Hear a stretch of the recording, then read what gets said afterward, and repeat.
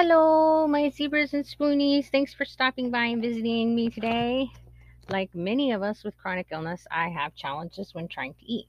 I have to eat a special diet in order to keep my stomach happy and to avoid having flares. I eat a low glycemic index, high sodium, high fluid, pescatarian, and low histamine diet, which is to say, I eat within a really narrow range of safe foods.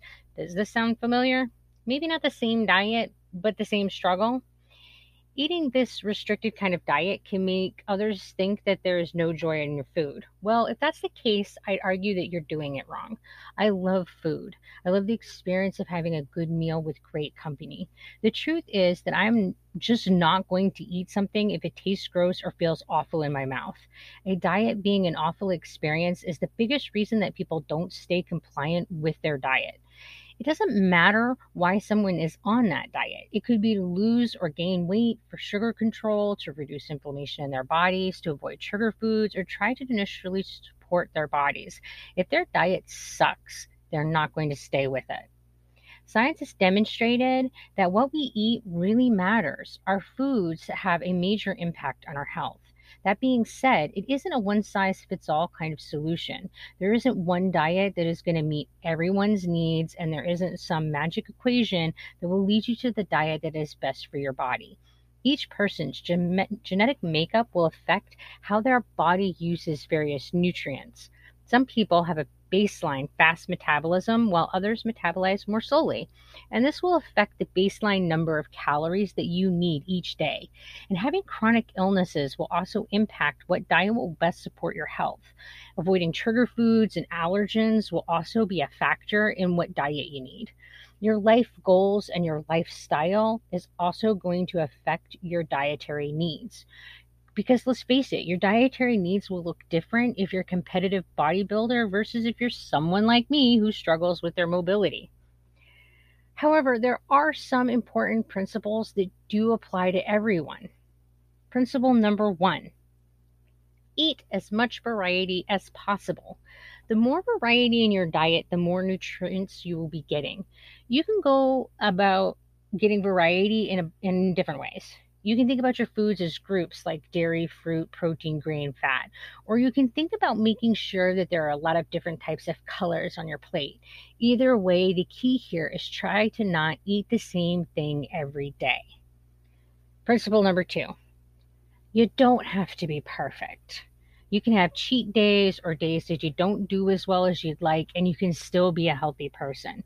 Our bodies don't require perfect nutrition every day in order to function well. This means that having a flare day and not being able to eat anything for one day won't equate to having crappy health.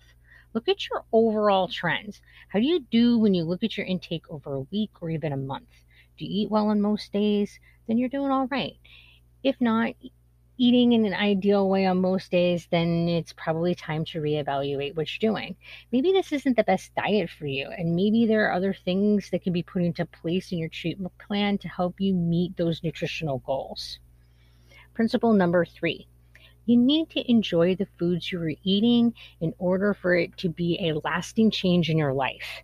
The more you enjoy what you eat, the more likely you will stay on the diet you've chosen. Try looking up recipes on the internet for the diet you're on. Try different styles of cooking. Be adventurous and keep exploring to find things that you enjoy. Don't settle for any unpleasantness because it just won't last over time.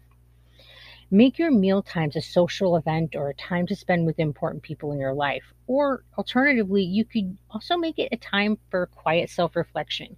Either way, make the way that you consume your food as a pleasurable experience. Don't make it just about refueling your body. Also, make it about refueling your soul. Principle number four: changing your diet is a change in your lifestyle. When you change your diet, it means changing what foods you buy and keep in your home. It means changing the way that you think about and approach your food. It can also mean changing the way that you feel about food. For many of us, food has long been seen as the enemy. It has been the temptation that makes us fat, the trigger for our flares, or even the allergen that cascades deadly bodily reactions. So, having emotional baggage regarding our food completely makes sense. But if we're going to be successful with our diet, we need to reevaluate these relationships that we have. Having good nutrition isn't just about what you eat. That's principle number 5. How much you eat and when you eat can matter just as much. Some people do better with frequently snacking on small amounts throughout the day, while others do better with structured meal times.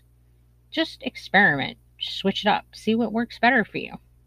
Principle number 6, something is always better than nothing. When you're in that place of having a difficult time eating or keeping food down, keep in mind that getting anything inside your body is always better than starving it.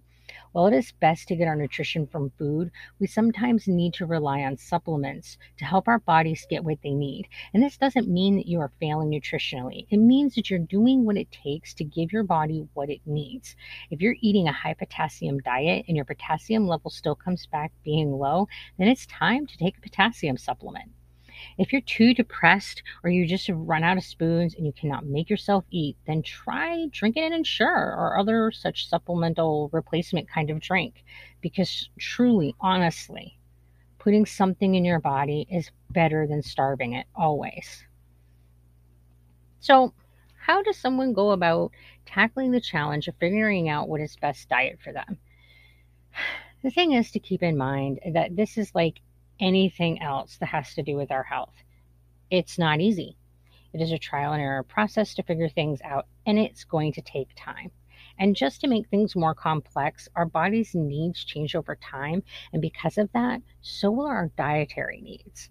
The most important thing is to look for a diet that helps you feel well and hopefully will also reduce your health risks in the future. If you have complex health needs, it can be helpful to see an expert in the field.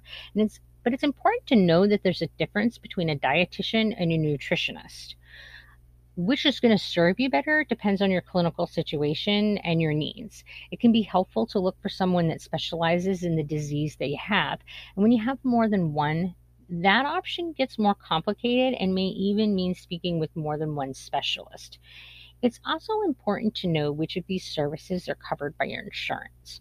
For most insurances, a dietitian is an option if a referral is made from a doctor that is managing the medical problem in question. For example, getting a referral from your neurologist or cardiologist would be appropriate if you wanted help with setting up a POTS related diet. It's also important to recognize when our emotional or mental health is affecting our diet. There are times that we emotionally eat or that we fail to eat due to depression. We can also have food aversion due to anxiety because of the trauma experiences that we have related to food. And all of these things need to be addressed with a mental health professional for an ideal dietary outcome. Because just like everything else in our health, our success with our diets is not something that can be achieved in isolation. We can only reach our optimal health goals when we approach them holistically. So, thanks for spending time with me today. I hope you're in a state of peace and wellness. And until we can see each other again, you guys take care of yourselves. Bye.